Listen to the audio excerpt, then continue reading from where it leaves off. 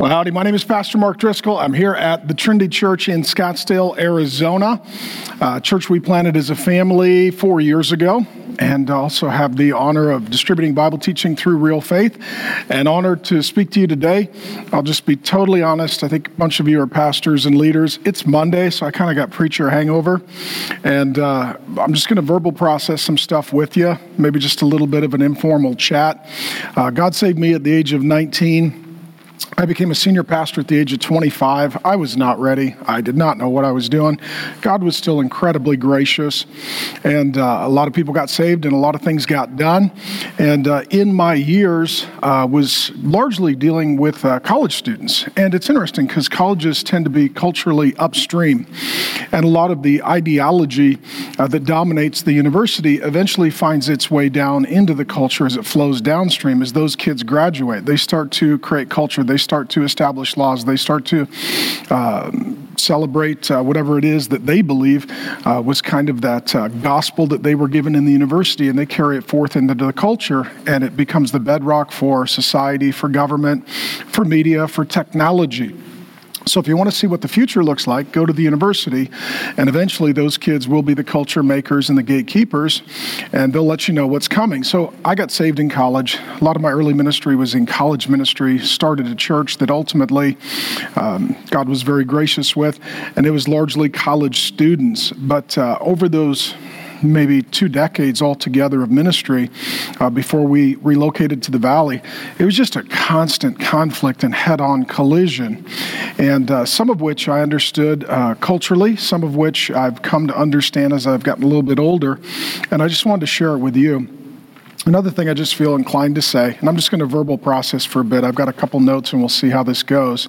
That early on as a young pastor, I was invited into a young leaders cohort. So there was a day I was young.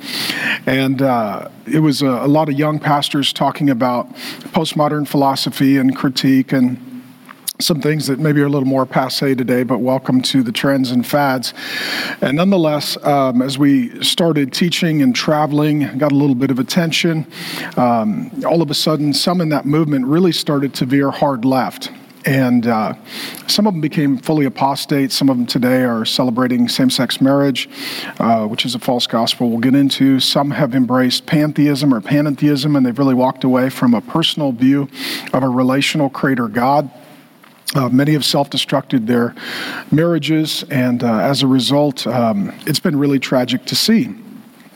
I argued against that, taught against that, fought against that, and then now find myself in a position where, quite frankly, I see I think the next great threat to the gospel of Jesus Christ and the next great threat to the health of the Christian church in my lifetime. That was kind of my first fight. I think this is the second one, and I think it is well upon us. And I think that the church is in a particularly weak position, with a lot of churches being closed, throttled, having board wars, bad governance, and then a lot of pressure through media and social media. Add to that a lot of young pastors that are naive, theologically uninformed. And if you're one of those guys watching and you've spent more money on your, if you spent more money on your wardrobe than your library, you probably should sell some of your Jordans and go buy some commentaries and beef yourself up, because it's wartime for the gospel of Jesus Christ. And it's not just about looking cool on Instagram. It's about preaching truth and fighting the demonic realm.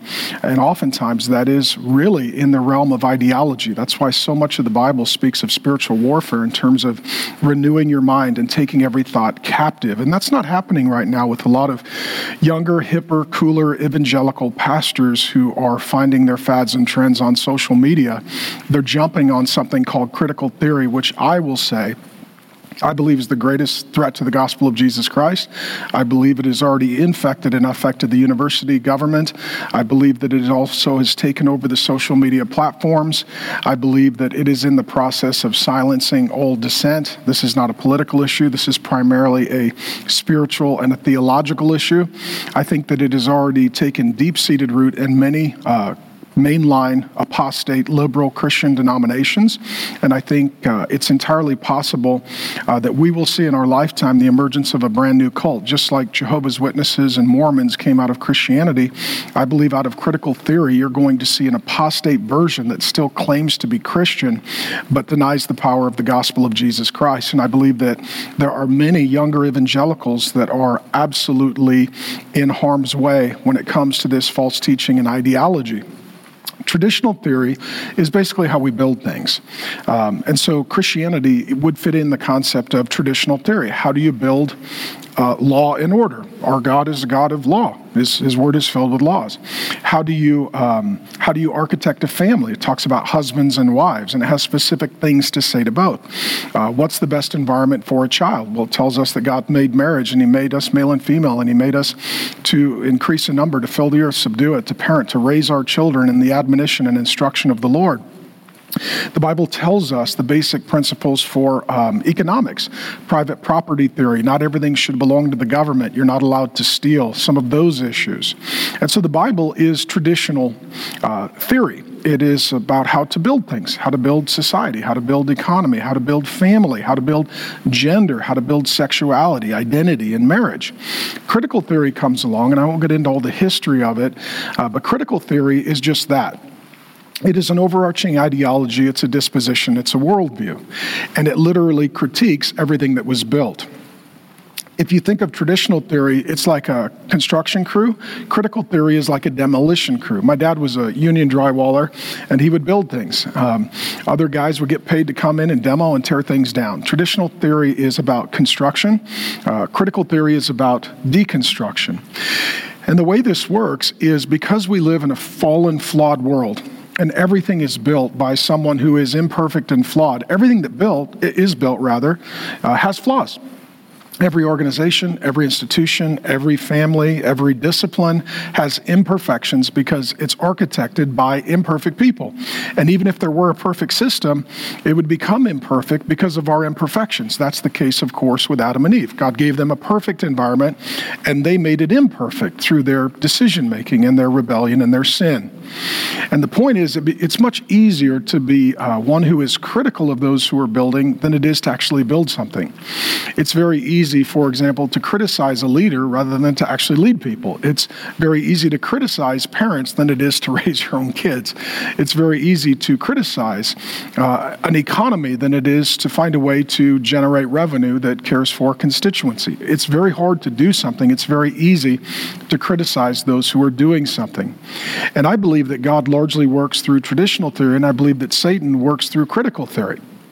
In fact, critical theory is just that. It's the spirit of the accuser. It says in Revelation 12:10 that Satan is the accuser of the children of God, that he accuses day and night. Another way to say that is that Satan in the demonic realm, they are critics. That's what they do. The criticism started in heaven where Satan and demons, Revelation 12:7-9, they criticized God. They had criticism of his leadership, his decision-making, his org chart, his structure. They didn't like his kingdom. They felt that it was unjust. So let me say this. The first rebellion and overthrowing in the name of social justice happened in the unseen realm. And it happened with Satan and demons trying to take down God and his authority and the culture that he and the divine beings that he created alongside of him and with him. When Satan lost that battle, he was critical theorist ground zero. He would be the first one.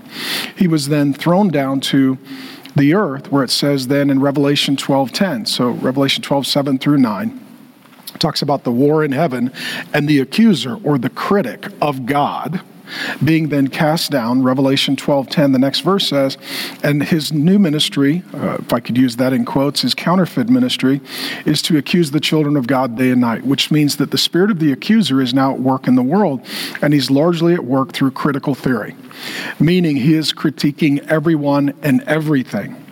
And he is also the condemner, where it says in Romans 8:1, there is therefore now no condemnation for those who are in Christ. Well, the spirit of the accuser is the spirit of the critic and the condemner, and that's in fact what he is doing.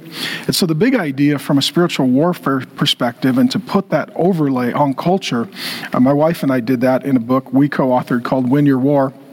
And we use some of the work of Michael Heiser, which most of you are probably familiar with. Groundbreaking, great contributions to the theology and the understanding of the demonic and the unseen realm.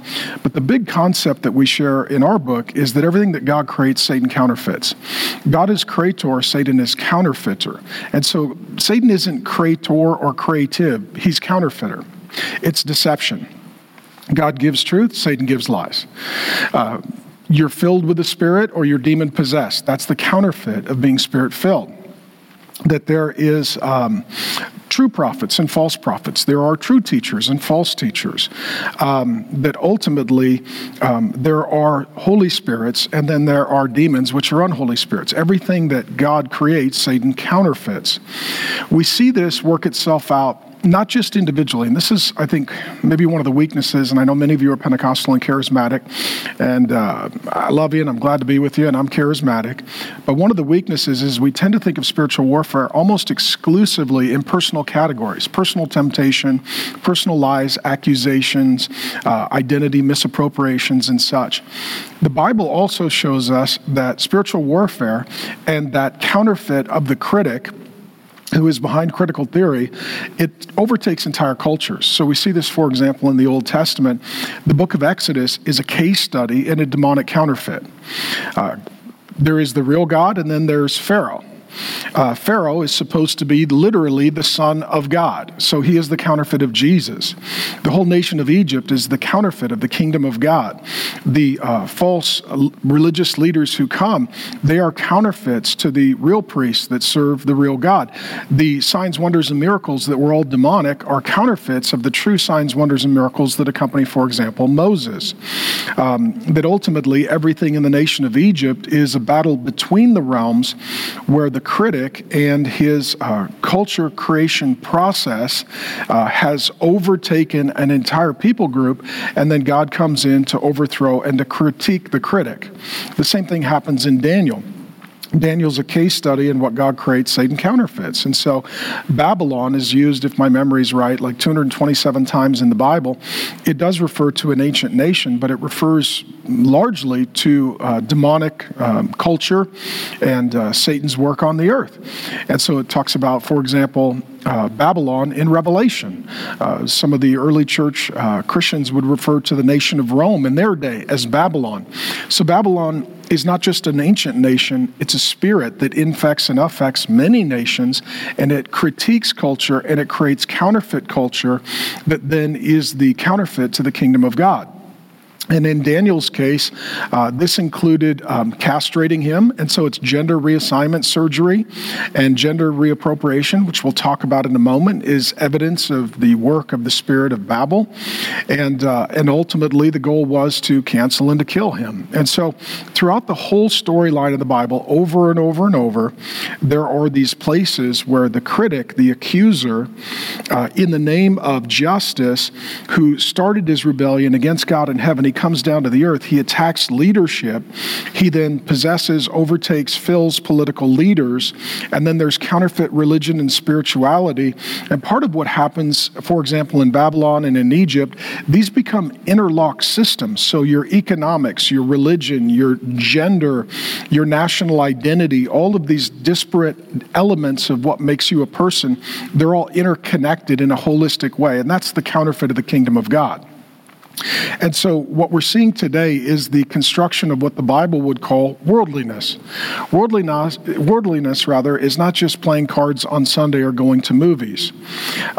It is having the spirit of the critic in you to where you are becoming a critic of others. It also is, in the name of justice, doing unjust things to take down laws and authorities that are justly appointed by God.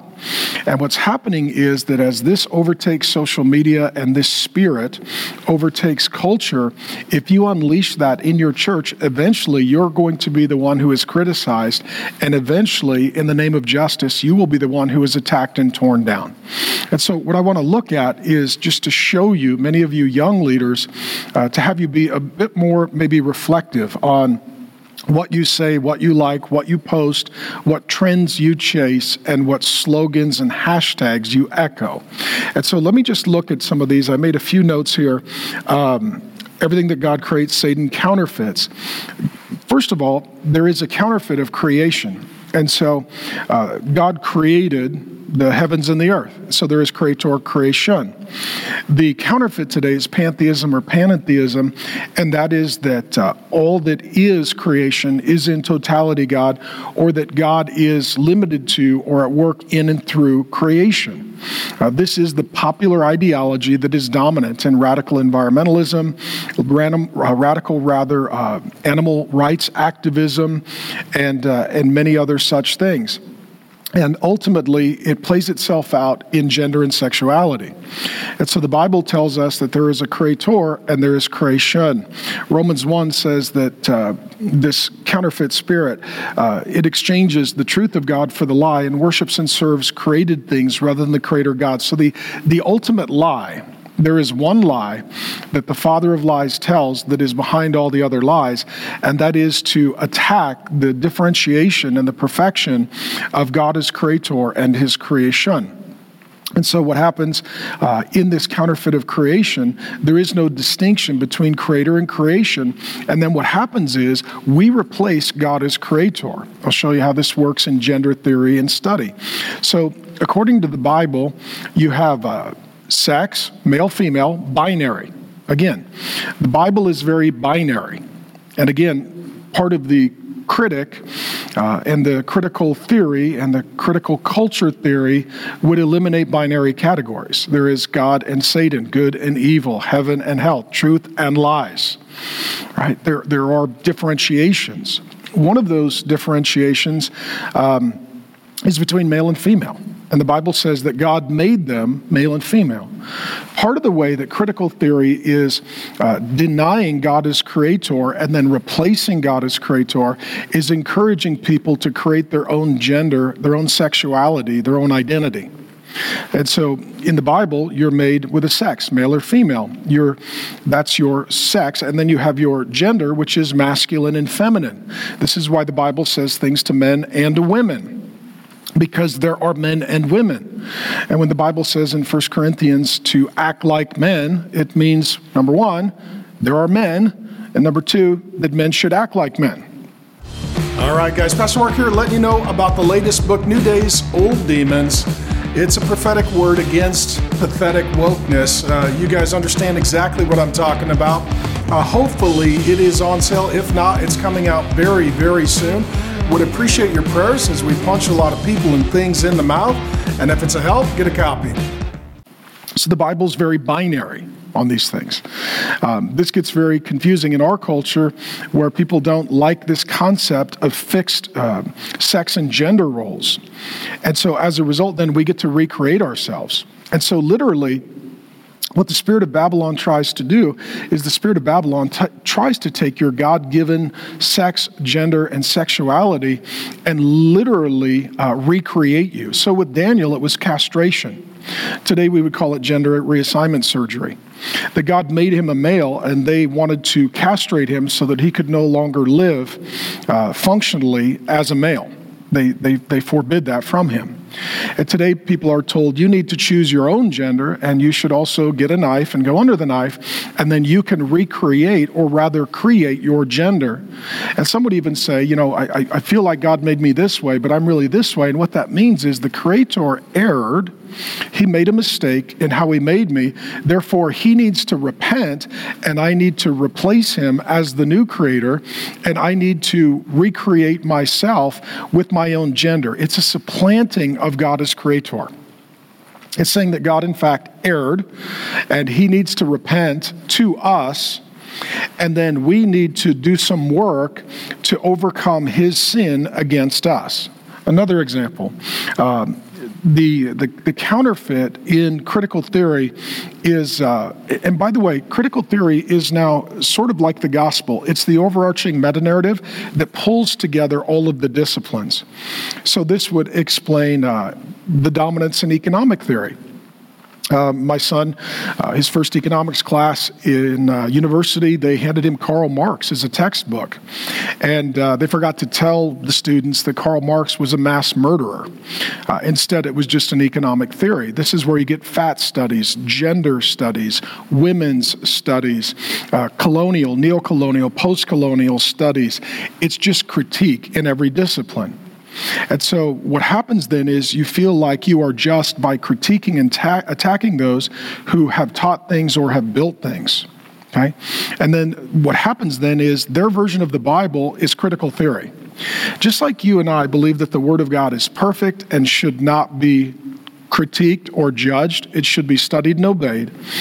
Critical theory has replaced God's Word with critical theory studies as the overarching highest authority.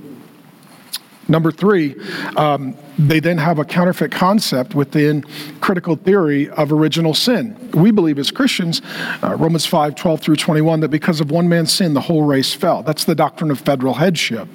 The doctrine of federal headship is that we're either under Adam or we're under Christ. We're born under Adam. We're born again under Christ. That's why in 1 Corinthians 15:45, Jesus is called the last Adam. So there's the first Adam and the last Adam. These are only two choices and categories that we're not independent, autonomous individuals, that we're all part of a people group, a collective. We are either judged together or saved together in Adam or in Christ. The result is that we believe as Christians, according to the Bible, that we have original sin and that we are born with a sin nature. This is where the Bible says that we are wicked from our mother's womb. And the counterfeit of that, the critical theory counterfeit of that is not that it is the sin nature you were born with that is the fallen part of you. It is your race, it is your gender, it is your ethnicity. So as a white guy, that's my original sin, that I was born as a white guy. Now, I'll let you on a little secret. I didn't choose to be Irish. God chose that. We were O'Driscolls from County Cork, Southern Ireland. And I can't repent of being a man because God made me a man.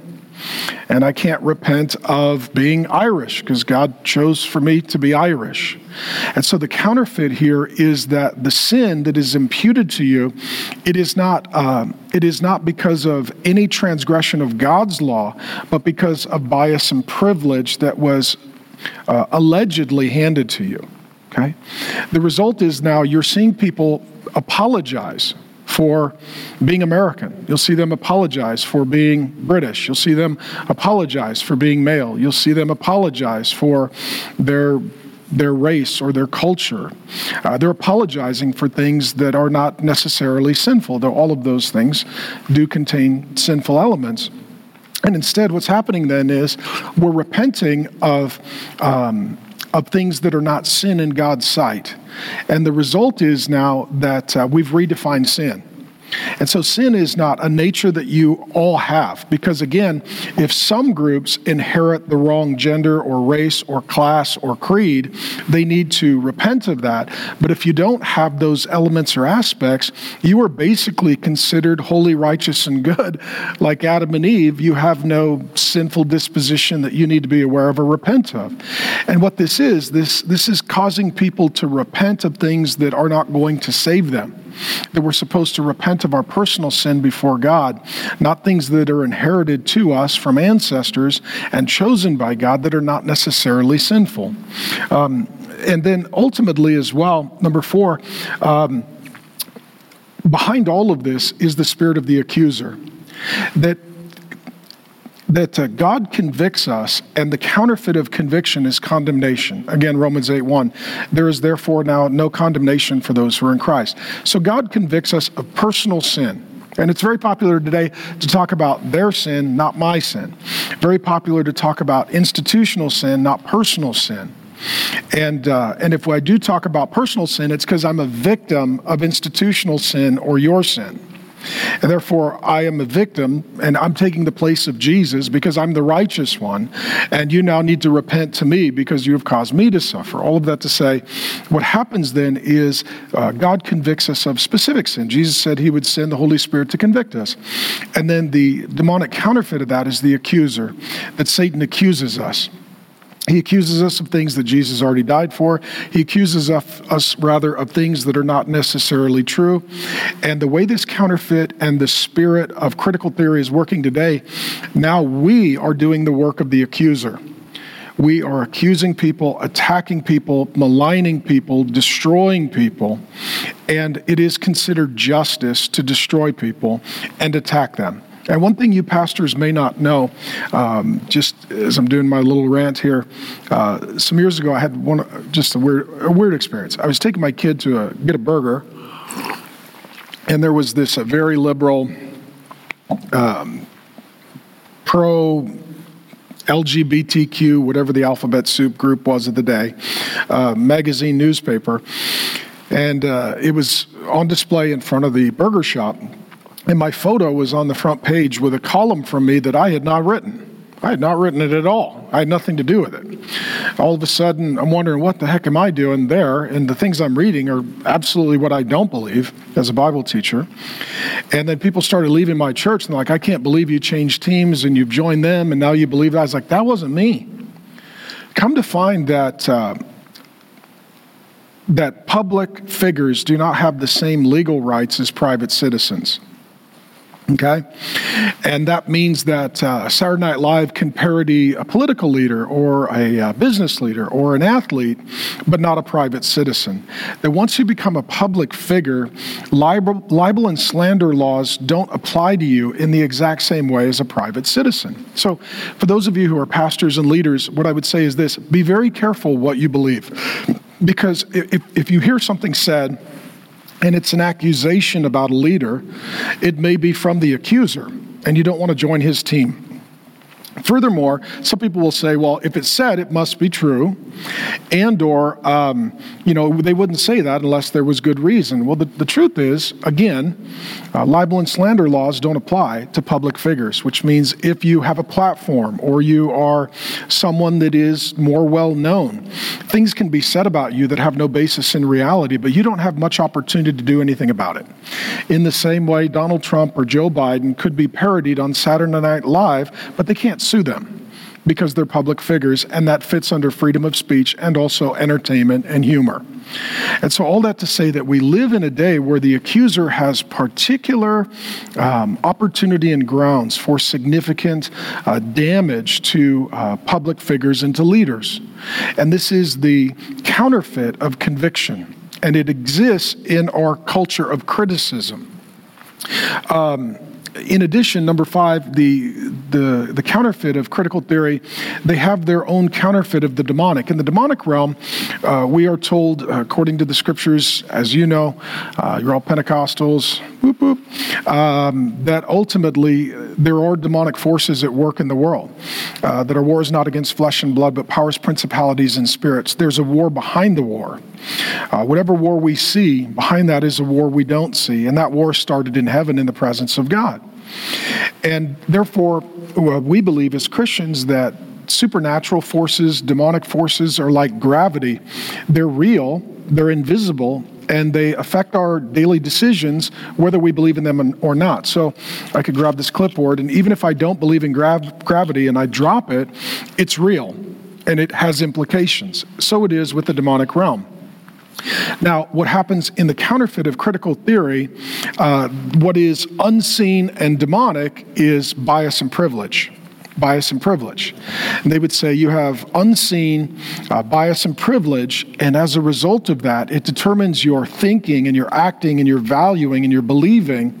Therefore, if you have bias and privilege, that is the equivalent of the demonic realm in critical theory and ultimately in cancel culture. In addition, there is a counterfeit of spiritual warfare. The Lord Jesus said, you're either for me or against me. You know that you have critical theory and critical culture and the critic or the accuser at work when ultimately the attitude is you're for us or against us. You're for us or against us. Meaning, we are right, you are wrong, and ultimately there will be no meeting of minds in the middle. This comes to mind as I'm doing my little verbal process rant for you. The dictionary definition of tolerance has actually been changed. In previous generations, the dictionary definition of tolerance essentially meant you believe one thing, I believe another thing. We agree to disagree agreeably. We agree to debate or discuss what we disagree about. Maybe you're right and I need to change my mind. Maybe I'm right, you need to change your mind. But either way, there was truth. And if we tolerate one another, meaning we agree to disagree agreeably, then that allows dialogue that allows us to arrive at the truth. Because perhaps even we're both wrong, which is possible. Now, that being said, the current dictionary definition of tolerance is that you're right and that I'm right. And what that means is I don't really tolerate you, I celebrate you. This is why, unless you post the hashtag, you're considered guilty till proven innocent. This is why, unless you march in the parade, you are considered an enemy. This is why there is so much cultural pressure that is put on younger leaders and evangelicals, because older people tend to value their capital. How much money do I have? Younger people tend to value their social capital. How much approval and influence do I have? That's the result of a social media economy that literally now it's an economy of influence. Some people count followers, other people count dollars. And this whole ideology of critical theory, the critic, and cancel culture is ultimately you're either for us or against us. And if you're not for us, you're against us. Therefore, it would be just for us to destroy you because you are our enemy and you are against what is good, and we are by nature good. All of this is a counterfeit. It says, we sit in the seat of Jesus, we're the good people. You sit in the seat of sinners, you're the bad people. Unless you join us and celebrate us, then ultimately it is right for us to judge, to critique, and to punish you. And to do that is to take away from you power and money and influence, and ultimately to redistribute it, and that is in the name of justice. But what you'll never get with current critical theory on social justice, you'll never get cosmic justice. Cosmic justice is between us and God. It doesn't care anything about cosmic justice. It's about replacing God with me, and then me judging you, and then me and my group extracting from you power, money, influence, whatever benefits us at your expense. And then we get to build our counterfeit kingdom, and we get to rule and reign from our white throne, and we get to be judge, jury, and executioner. We replace Jesus. We become literally Antichrist, which is against and in place of Christ. That's what Antichrist means, against and in place of Christ. And it is an entire Antichrist system. Okay, so you need to be very careful, especially you who are younger and maybe less studied. You may think, well, they're using language in the Bible. Well, that's what cults do. Cults will use language in the Bible, and Satan reads the Bible too. He shows up and he misquotes it to Adam and Eve, and he takes it out of context when he tempts Jesus. And there's a big difference between human justice and divine justice. There's a big difference between social justice and cosmic justice. That ultimately, if we're really for justice, we need to be for the justice of Jesus Christ, that we've all sinned against him. And that Jesus Christ died on the cross in our place for our sins, because we are all sinners by nature and choice. None of us is righteous, no, not one. And the result is that God got his justice through the wrath being poured out on the Son in our place for our sins. My God, why have you forsaken me? 2 Corinthians 5:21, God made him who knew no sin to become sin so that in him we might become the righteousness of God. Jesus took our place and put us in his place, the righteous for the unrighteous, to bring us to God, the scriptures say. Well, if justice doesn't come at the cross of Jesus, it comes at the white throne of Jesus, where people will rise from the dead and they'll pass before Jesus, their creator. And Jesus says in John chapter 5 that the Father judges no one, but he's entrusted all judgment to the Son. So you and I will stand before the judgment seat of Christ. The Bible is clear on this. It's called the white throne in Revelation, I think it's 20. And we will give an account and will be judged accordingly. And hell is the place where justice is meted out. So it's either at the cross or it's in hell. Justice is meted out. But again, we can only preach the gospel of Jesus Christ if we are looking for God to get his justice. At the cross, us repenting, or in hell, us suffering. And it's so frustrating that so many younger evangelicals have made so much about horizontal justice, but they have not made any interest or any emphasis on vertical justice, God getting his justice. Because if God gets his justice, now I'm not the good person, I'm the sinner. I don't need you to repent to me, I need to repent to him. I can't just talk about all of your failures, I also have to own mine. And again, this is the counterfeit nature of the critic. He's trying to replace God, and he's trying to have you sit in the seat of Jesus, condemning and judging others, and then them doing right by you, all the while ignoring you doing right by him through repenting of sin. Also, this is, they have a redefinition and a counterfeit of a victim. The greatest victim in the history of the world is the Lord Jesus Christ. We have all sinned against God. No one has been more transgressed than God. And God's heart in all of this is broken. I think it says in Genesis 6 that God looked at the heart of man and his actions and motives, and they were only evil continually all the time, and God was grieved in his heart that he made man. God looked at the earth and said, everybody is always violating my will, my word, my ways. And it grieved God in his heart, and it broke his heart. The ultimate counterfeit of that is that we're all the victims. And the truth is, we are all sinners and victims of sin. That we have all sinned and we've been sinned against. This is why the Bible has the doctrines of propitiation and expiation. Propitiation is where our sin is dealt with through the wrath of God poured out on the Son of God. And expiation is the doctrine that we are cleansed not only from the sins that we commit, but the sins that have been committed against us.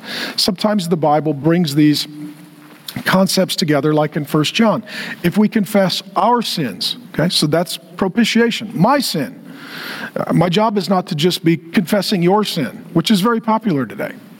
Confess everyone's sin, but not your own sin. That's the counterfeit. If we confess our sins, he is faithful and just to forgive us our sins, propitiation, and to cleanse us from all unrighteousness. So, forgiving us of all of our sins, propitiation, cleansing us from all of our unrighteousness, expiation. Not only is someone a sinner, they're a victim of sin. And so what we need to understand is that Jesus died both to forgive our sin and to cleanse us from all unrighteousness. In the Bible, God's people will wear white to show their expiation. When they would go up to worship, they would wear white and climb up to the temple in the Old Testament. At the wedding supper of the Lamb, at the end of Revelation, the bride is given fine, pure, clean, white linen to wear. I think the first mention of, or one of the most dominant mentions of defilement is in the Old Testament. I think it's around Genesis 34, where it says that there was a young woman named Dinah. She was sexually assaulted and she was defiled. She was defiled. That means that that ultimately she needed to have expiation and cleansing. That's what the Lord Jesus does. That's what the Lord Jesus gives. Now, the counterfeit of this is, I am only a victim of sin. I am not a sinner with victims. This is where some people will talk about all the systemic sin and all of the institutional sin and all of the historical sin, yet they're beating their girlfriend. They're aborting their own child. They're failing to go to work as a man and to provide for the needs of the family. And the Bible says any man who fails to provide for the needs of his family is denied the faith and worse than an unbeliever.